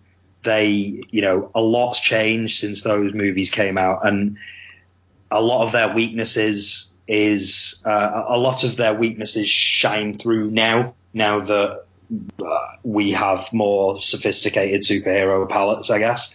They're still fun. The supporting actors are, for the most part, still terrible. I've always thought that James Franco was pretty poor in these films, and he really fucking is. I've always thought that what's her face, Snaggletooth, Kirsten Dunst. I've always thought that Kirsten Dunst was bad. She's fucking horrible. Like, I mean, I know she was never keen on making these movies, but she is fucking sleepwalking through most of these scenes. There's a couple of interactions in particular. There's one where I think it's the first one where she's having a conversation with Peter over the in Spider-Man 1 over the fence, and it's just dreadful. Like, she's a decent actress and she's been decent in things, and it's like she's forgotten how to act in these films a lot of the time. She's appalling. And I've always not really got on with her in terms of casting. I don't think she wasn't really very Mary Jane. That type of thing doesn't seem to matter nowadays, but I think at the time that kind of stood out, and it still stands out to me. So there's a lot wrong with these films, but they're fun and they're perfect for a young audience. Charlie loved Spider-Man 3. Spider-Man 3 is a film that I've kind of defended for many years. I still get something out of it. And I still get something out of all three of these films. I just think they're showing their age a little bit now, unfortunately. But that's that. So, yeah, Spider-Man trilogy. I've not really watched much else apart from this other thing that we're going to talk about. Cool. I've only got a couple, and then we'll get into the secondary main event. We'll get into it. I've been playing a lot of the Mad Max game because it's free on the PS Plus thing. So I watched Mad Max Fury Road the other night. Which I know you weren't big on, I don't think, well, you know, but Ian, you fucking love it, don't you? Oh yeah. I need to rewatch that film. I'll come round on rewatch. I had a bad experience in the cinema with it. I rewatched it. First time I've rewatched it. I think I've rewatched it since cinema, but I think this is the first time I've watched it in maybe a couple of years, maybe. That is a really, really, really fucking good movie. It's fucking solid. We spoke about it quite a lot on the podcast, so I won't go into too much detail. But yeah, really enjoyed it, and actually made me think. I think I actually enjoyed it more than I thought I had, if that makes any sense whatsoever. Also rewatched Wind River, which was, I think, my number 2 movie of last year. Rewatched that. It's still a fucking cracking movie. It really is. I do think Taylor Sheridan is one of the best writers out there at the moment, and as director, it's a solid, technically second, I think it counts as outing for him. Renner's fantastic. I think Elizabeth Olsen's brilliant. It's got a great moment where the film is ticking along nicely, and it's a good level, and then it snaps and it notches itself up a good level. So yeah, I really thoroughly enjoyed my rewatch of Wind River. Very good. I was a bit worried. I'm always worried about watching something that you've watched when you watched it the first time, you hold it so high up. I kind of get these panics and think, shit, what if I watch it now and go, I didn't like that as much.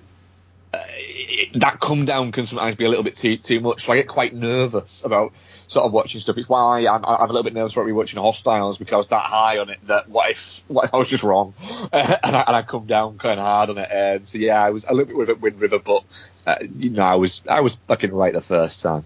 Nice. The last one I watched The Lifeguard. I don't know why I watched The Lifeguard, but me and Bex were doing the usual thing of flicking through Netflix and as such, and trying to find something. And I think I watched Lifeguard because it's got it's got Kristen Bell in it, and I don't mind Kristen Bell as an actress, and it was 95 minutes long, and I thought, I can cope with 95 minutes long because... Is this a film we're supposed to know? You've not seen The Lifeguard, like, fucking cropping up in, like, your scroll along timeline on... what, on Netflix? On Netflix, no, I haven't. It fucking crops up all the time on mine. Like, I think I watched it just so it'd stop fucking cropping up. I'm actually on Netflix now, The Lifeguard. So am I have not seen that pop up once now. But honestly, it pops up shitloads on mine. Your algorithm is saying some shit to you, bud.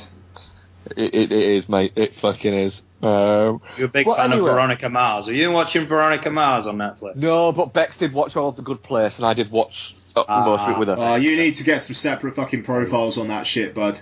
Well, look, I've got a separate profile for Isabel, but not for me. You need to get a separate profile. Anything where like it's acknowledging The Good Place is not a good thing because The Good Place is fucking shit. I can't disagree with you on that at all. Yeah, I will not disagree on that. It is. I watched a few episodes of that. I didn't mind it. I mean, it's not good, but no, I've got three. It's like eating popcorn. Everyone loves it, Noel. Everyone loves The Good Place. No, Everyone I don't know how loves The Good Place. It's shit. I don't know how you could love it. Me and Bex have watched 3 seasons, and we're both like, I still can't work out if I'm actually enjoying this or I'm just fine with it being on. You don't see people on Twitter all the time saying like, "Oh, this must be the bad place." Yeah, we're definitely in the bad place. Oh, is that a reference? Yeah. It's a reference because everybody loves The Good Place now. Oh, okay. Because like everyone loved Community. And now I really enjoyed the first 2 seasons of Community, and then stopped giving a shit because it just got shit. But it's a bit like when everybody's favourite was Cam Gigande. Everybody's favourite was Cam Gigande. Yes. Yep. Where the fuck's Cam been? Right, you talk about this fucking piece of shit. I'm going to look up Cam Gigande. He was in the remake of The Magnificent Seven. The what? He was in the remake of The Magnificent Seven. He was. Oh, he was in Avengers Infinity War as well, Ian. Will you not watch it? He was in Avengers Infinity War, right? Was he Peter Dinklage? Yeah, no. You must have missed it, mate. Not paying attention. Let's go back and watch it again. The Lifeguard, right? It's basically a lot of music drops, and that's it. Not a lot happens. Don't watch it. It was fine, but yeah, it doesn't make really that much sense, and it feels like it thinks it's a lot kind of more poignant than it is, and it's saying a lot more than it actually is. Whereas at the end of it, you just go, she had a good job. She was having an affair with her boss. He wouldn't leave his wife, so she has a breakdown, goes home, fucks a high school kid, everyone finds out, and then she becomes an award-winning writer. I don't know what she's learned here, but it's not a lot. It looks like I've never come across this film before, and now Netflix is desperately trying to play me a trailer for it. It looks like the kind of film that somebody, like, I don't know who directed it, but they're probably going to get a Star Wars film next or something. Is it sort of one of those sort of like hit indie dramas where they're going to get a big movie next to, they're going to get a Jurassic movie or something? It played Sundance. Yeah, there you go. It's a very Sundancey movie. It was fine, but nobody else needs to watch it, is what I would say. I've watched it for us all. Thank you. You're welcome. Right. Moving swiftly on to another Netflix original movie. And is this the 4th Adam Sandler Netflix original movie out of 5 that he's doing? There's one more to come, I think, isn't there? So what have we had? We've had the Ridiculous Six. Ridiculous Six. Do-Over. Sandy Wexler. Sandy Wexler. The Meyerowitz Stories, but that wasn't part of his. No. What's it? So yeah, it's the 4th then, isn't it? Yep. Right. So this one is directed by Robert Smigel. And is written by Adam Sandler and Robert Smigel. It stars Adam Sandler, funnily enough. Chris Rock, Steve Buscemi's there. Some other people are there as well. There's no score, so there's no composer for it at all, for some reason. And Adam Sandler plays Kenny Lustig, whose daughter is marrying the son of Chris Rock. Chris Rock is a big shot heart surgeon, and Kenny Lustig lives in Long Island, and he's not a big shot, but he's trying to put on the wedding quite cheap, but make it look like it's more expensive. And I'd say hilarity ensues, but guys, does hilarity ensue? Ian, I'm going to go to you first. The key thing with the week of, I think, is that it's the first time Adam Sandler has deemed a age and appearance appropriate woman to be his wife on screen. His wife is actually in the movie as well, isn't she? Yeah, what's her name? Jackie Sandler, is it? Yeah. Who does she play? She plays his brother's, or his cousin's, or brother. She the one with the dodgy son. Yeah, she's the one with the son that's a drug addict. Yeah. Oh, hang on. And Jared Sandler. Oh, right. Okay, so that's right. So Jared Sandler played the creepy next door neighbor kid, and he also plays a character called Jared in this. He also played a character called Jared in Sandy Wexler. Is he? Oh, he's Adam Sandler's nephew. Okay, so we've got a film here where Adam Sandler has now gotten so lazy that it's just like, right, your nephew, do you want to be in this film? Yeah, fine. Okay, wife, do you want to be in this film? Yeah, okay. Right, I need another star who can be in this. Chris Rock, what are you doing for a week? Yeah, do you want to feel a man's stumps and get paid some money for it? Yeah, all right, cool. You got divorced recently, so you need the money. Okay, great. That's what I love to hear. All right, I'll see you in a bit. It's the most contractual obligation film that isn't a franchise film that I think you'll ever see. It does literally just seem like, here is content. Here is something which just about warrants having a graphic on Netflix.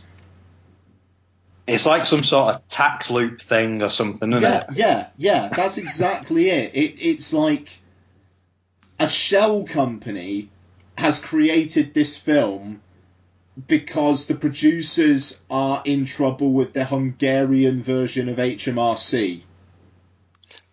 It's like Adam Sandler's made this movie because if Adam Sandler doesn't make this movie within the next year, he loses the right to be Adam Sandler. Like the rights to be Adam Sandler pass back over to Joel McHale, Ben Stiller, or something like that. Yeah. Or Disney. Yeah. Disney would then own the rights to Adam Sandler. It's why he did Bedtime Stories.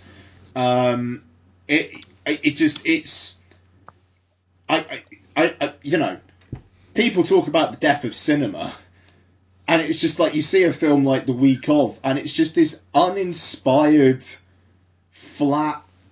I mean, like Donna, caught me watching some of it, and she was just like, "What are you doing watching a TV show?" And it was yeah. It's. I mean, the only reason why we're talking about it is because we have this fucking masochistic thing where we review all the Adam Sandler Netflix show. So we do, and we will continue doing it. And we will. And we will. So weirdly, so ironically, it's out of contractual obligation. Yeah. It's. I think between forcing yourselves to sit through Infinity War and struggling with that, and forcing yourself to sit through this and struggling with this, I think the episode of this show needs to be contractual obligations. Yeah. Well, the thing is with this movie, it's because we didn't mind the do-over, did we? We were fine with the do-over. I was okay with the do-over. Yeah, I was okay with the do-over. It's not great, but it was fun enough. Sandy Wexler was shit and was over 2 hours, wasn't it? Yeah, it was. That film was a fucking piece of shit. Yeah, and the week of is I don't think I can call it a bad movie because I don't think you can call it a movie. Mm. My main thing with this is, first of all, can I say, after this, is it alright if I just go back to listening to you talk about these movies? Yeah, of course. I'm not going to be watching any more of these. My main thing with this is it felt very much to me like, if I didn't know who Adam Sandler and Chris Rock were, I think it would feel like, I think I would have thought I was watching a documentary about a bloke whose daughter's getting married on like fucking on a channel like Hey You or something like that. It literally just felt like some people were being followed around and they were trying to organise a wedding. The reality TV channel with like Kardashians on it and stuff like that. I just don't think anybody watches it. Oh, wow. There's a reality TV channel called Hey... Well, I suppose there's a comedy channel called Dave, so I don't know. Yeah, Hey You, Hayu. It's a reality TV channel. I don't know what's on it apart from Kardashians, but my point is it feels like a documentary following some people around who, like, maybe they're famous or maybe they're like half famous, maybe they were on a different reality show or something like that. It doesn't feel like a film, and it's the problem with stuff like this as well is I think we're all defenders of Netflix a lot of the time, and what Netflix is doing is what Netflix is doing for cinema and what Netflix is doing for film and for content, generally speaking.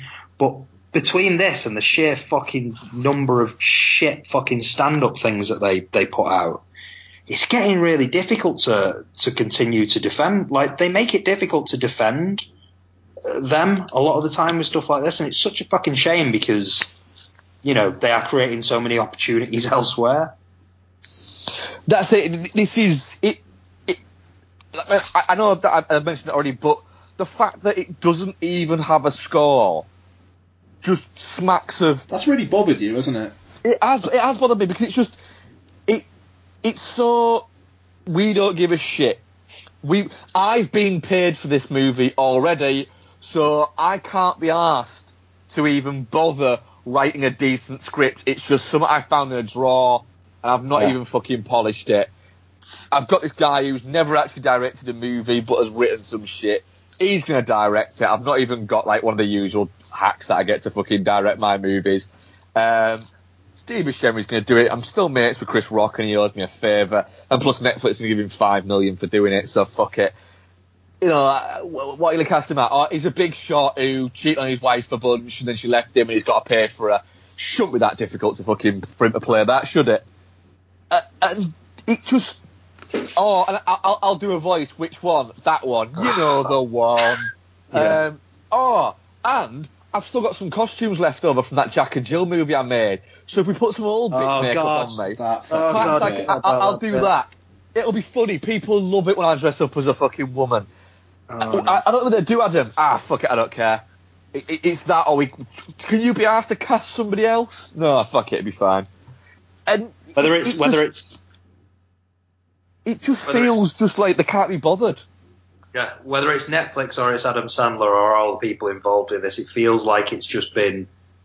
It feels like maybe Netflix had just sort of gone...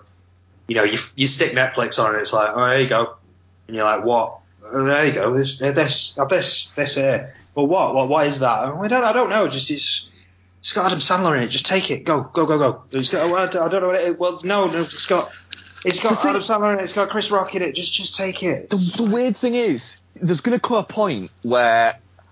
Because the reason why Netflix struck up this deal with Adam Sandler is because they said that a lot of the most watched movies on Netflix globally were Adam Sandler movies.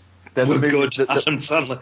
Were good Adam Sandler movies from 20 years ago. Yeah, that's what people did watch them, and they watched them not once, not twice, but 2 or 3 times. People would watch these movies, and then so that's why they offered him this 5-picture deal, and then he's delivering this really subpar Adam Sandler movies, and they must be looking at it going, fucking hell, what we paid for was more of the kind of grown-ups, just go with it, Mr. Deeds, Pixels, things like that. That's what we paid for. What we're getting is this shit. We're getting The Waterboy over and over again.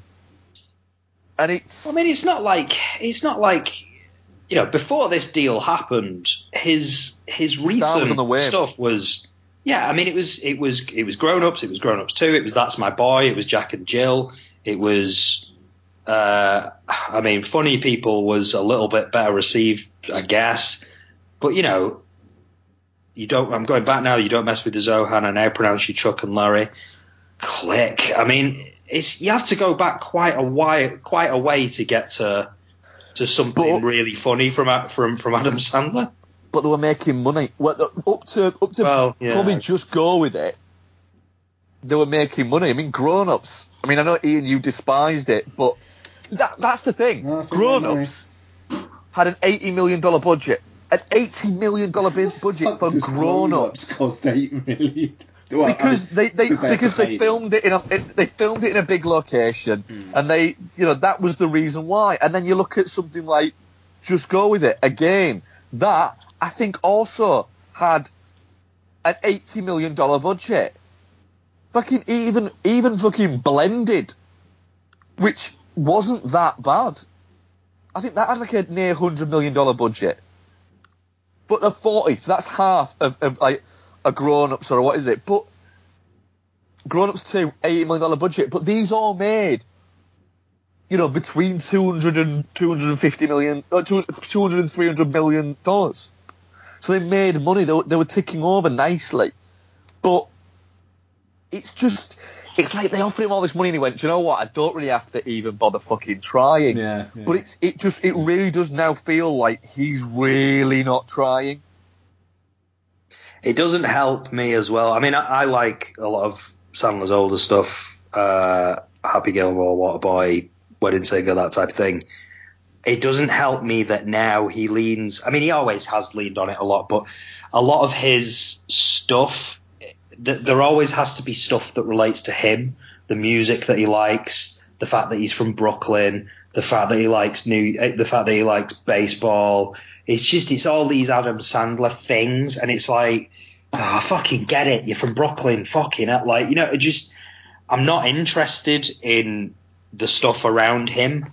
And if I'm not laughing and I'm meant to just sort of like, oh yeah, this is part of the Adam Sandler world where we all listen to Journey or make reference to fucking Journey or Chicago or some sort of like these 80s rock bands and stuff, like I'm not into his whole thing. So there's nothing else.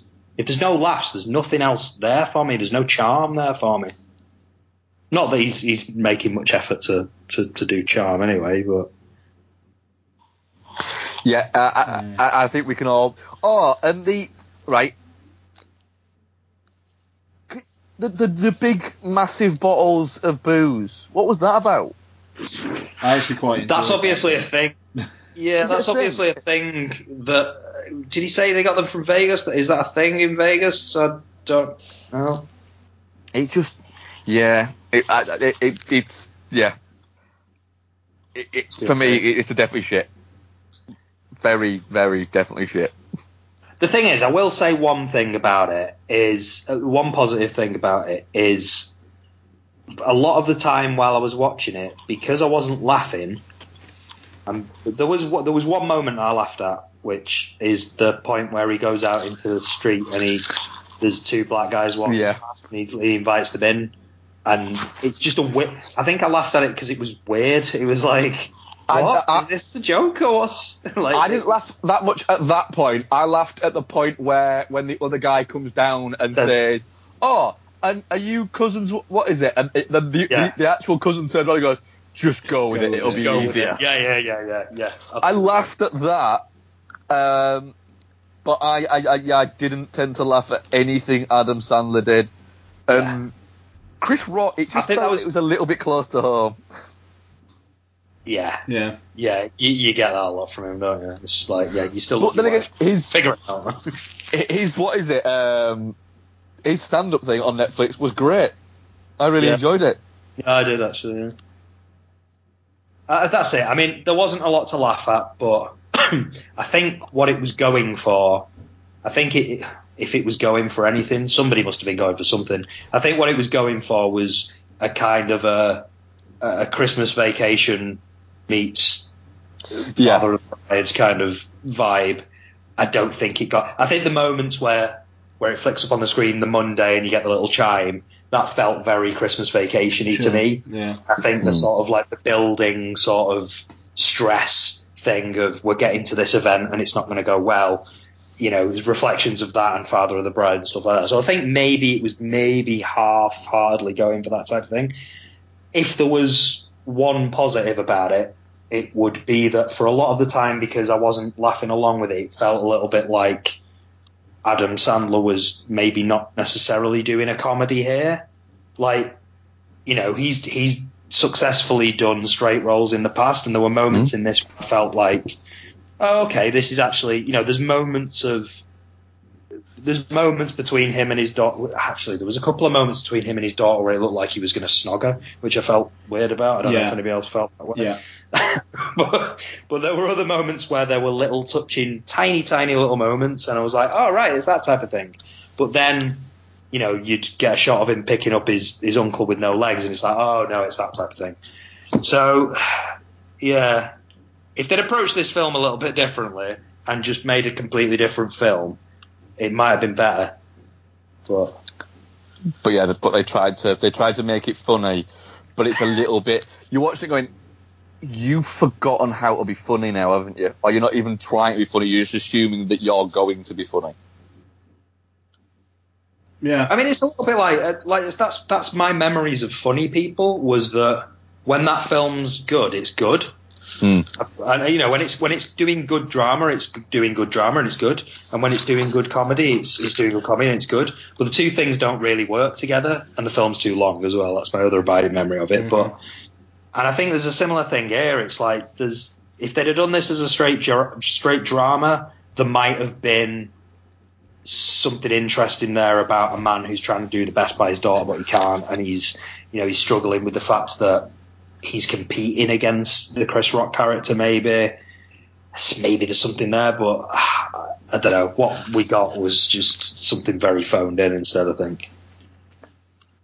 Yeah, that's it. It does smack of contractual obligation completely. Who writes these things? Who's writing? Is he writing these things? Yeah, him and the director wrote it. So yeah, definitely shit for me. Yeah. Audience vote was definitely not shit 33%, touching off 0%, and shit 67%. How many votes? 13. 13, okay. Right, we do have a question, guys. Oh, God. It's not from me this time either. I'm completely unprepared. Ethan M. Bar at Ethan Bar 2. If the Avengers were to go back in time to a scene from any of the previous films, which would you choose? What, the previous Marvel films? Yes. If they were to go back in time to any scene from the previous Marvel films? Yeah. That's good. Oh, there's so much. Who do I want to see again? Who do I miss? I've got mine. Go on. I think it's in... Is it in Age of Ultron? It's the scene where Tony Stark and Pepper Potts are talking in Stark Tower, and Paltrow's wearing a pair of tiny denim shorts. Just so I can see that scene again. First Avengers. Is it in the first Avengers? That'd be the one. That'd be the one. I'd get them all to go back, look at it, and Tony Stark just to go, "Yep, see, those are the shorts," and then walk back out. That's a good scene. I like that. I just thought all of them in the background just nod and go, "Yep," and then walk back out. I would have the Avengers arrive in Iron Man 2 into the hangar where Justin Hammer is having a discussion with Mickey Rourke's Whiplash, and the Avengers return his bird to him because he really wants to see his bird. He did. He gets his bird. He did like his bird. Yeah.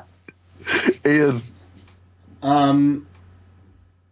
I don't know, one of the early scenes in For the Dark World, so they could just fucking kill Christopher Eccleston and we could just leave.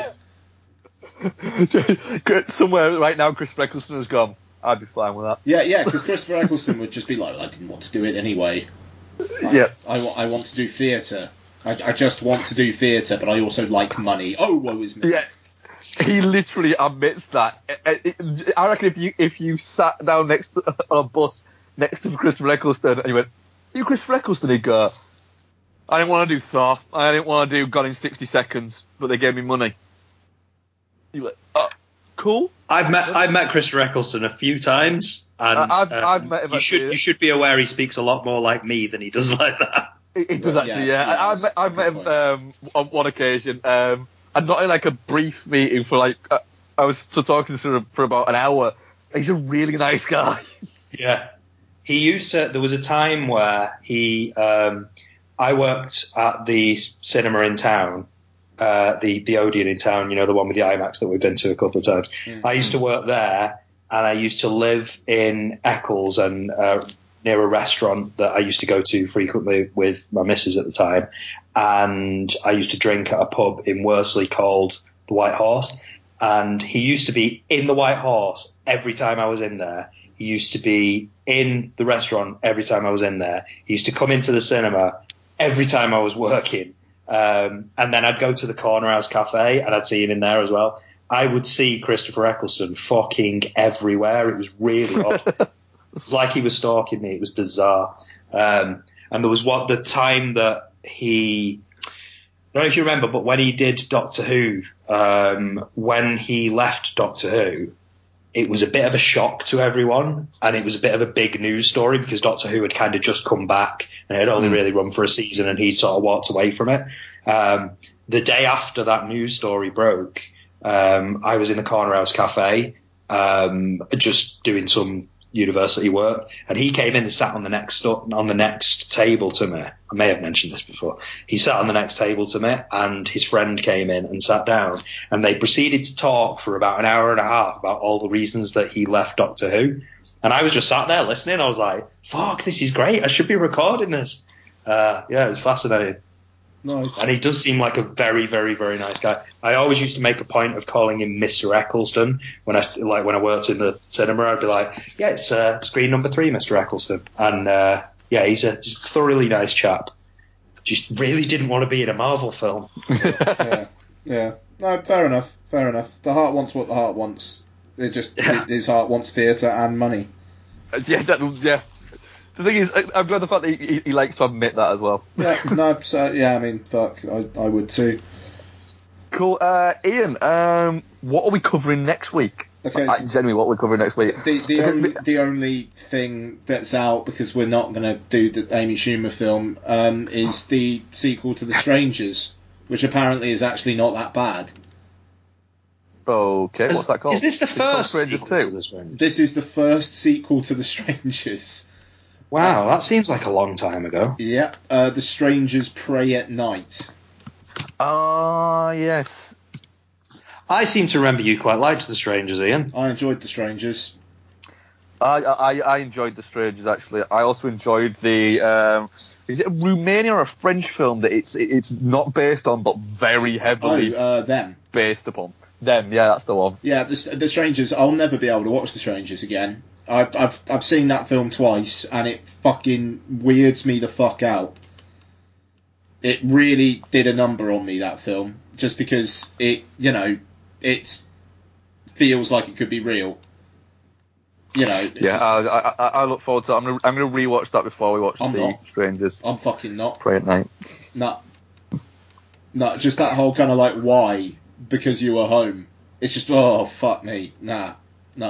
Well, I say I'm going to do that before but I need to work out if it's playing near me first, because Yorkview don't release their, till late Thursday. In the end of the day, it's like that and the Amy Schumer one are the only two wide releases this week, and the other films that have been out for a bit now, because the week before Avengers, like, nothing came out. So cinemas are a little bit starved for product, so I think you'll be okay. Yeah, cool. Right. Did you notice, Ian, that it says on the poster for The Strangers based on true events? Yeah, no, it's not. I refuse to believe that. Is there anything that we have missed that we need to discuss before we get off? How The Strangers is not based on true events? I think it might be, though, Ian. Your cinema listings are out, by the way. Are they? I'm just having a look now. Yeah, Strangers Pray at Night is playing. Is it on the View website? Yeah. Fucking hell. I've just looked on the View website and it wasn't there. Oh, Christina Hendricks is in it. Okay. Yeah, she'll turn up in anything nowadays. Still, I'll watch that. Oh, Ghost Story. Do you think she'll turn up for my birthday at the weekend? Yeah, if you give sling her 20 quid, yeah. I would be fascinated to see how many people go to a 9:25 in the morning screening of Ghost Stories. Oh shit! I thought you were about to say it was for the fucking, what is it? For that. No, earliest is 2:40 on Friday. A 9:25 in the morning screening of Ghost Stories. I'd go that time. What the fuck? The Greatest Showman is still playing 5 times a day. Playing. That thing's on iTunes. Made a lot of money, hasn't it? Oh yeah, it is. That thing's huge. That thing's huge. That's fucking wild.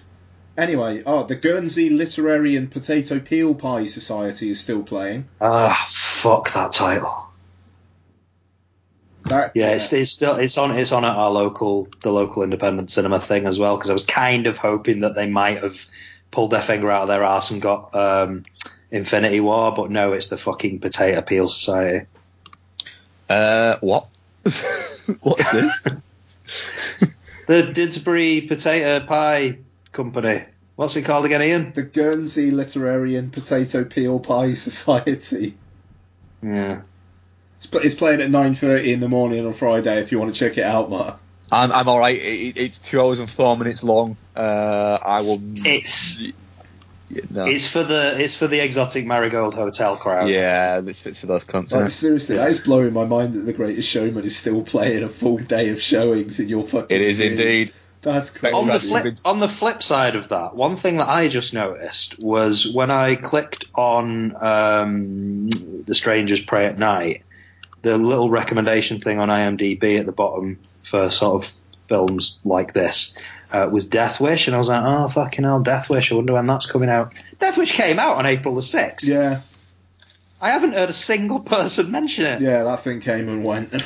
Yeah, that fucker disappeared. That is crazy. Oh my god. I mean, it's not crazy, it's to be completely expected, but... It'll be on Netflix by the end of the year. Yeah. Well, I can avoid it there as well. Nice. Yeah. Right, I think that is it for us for episode 254. Thank you very much, Noel, for joining us. Nice one, bud. We look forward to speaking to you again when you fancy it. If not, it'll be July or June, is it, at Man of the Wasp? We've got Deadpool. Isn't Deadpool before then? Yeah. Deadpool's in like 2 weeks. Yep. Couple of weeks, yeah. I'll come back. Yes, nice. Got me? Yeah, very good. So we'll be covering The Strangers sequel next week. Do dudeandmonkey.com, at Dude and a Monkey, at Ian Loring, at Noel Mellor, at Dude Fours. Thank you very much for listening. Speak to you later. Goodbye.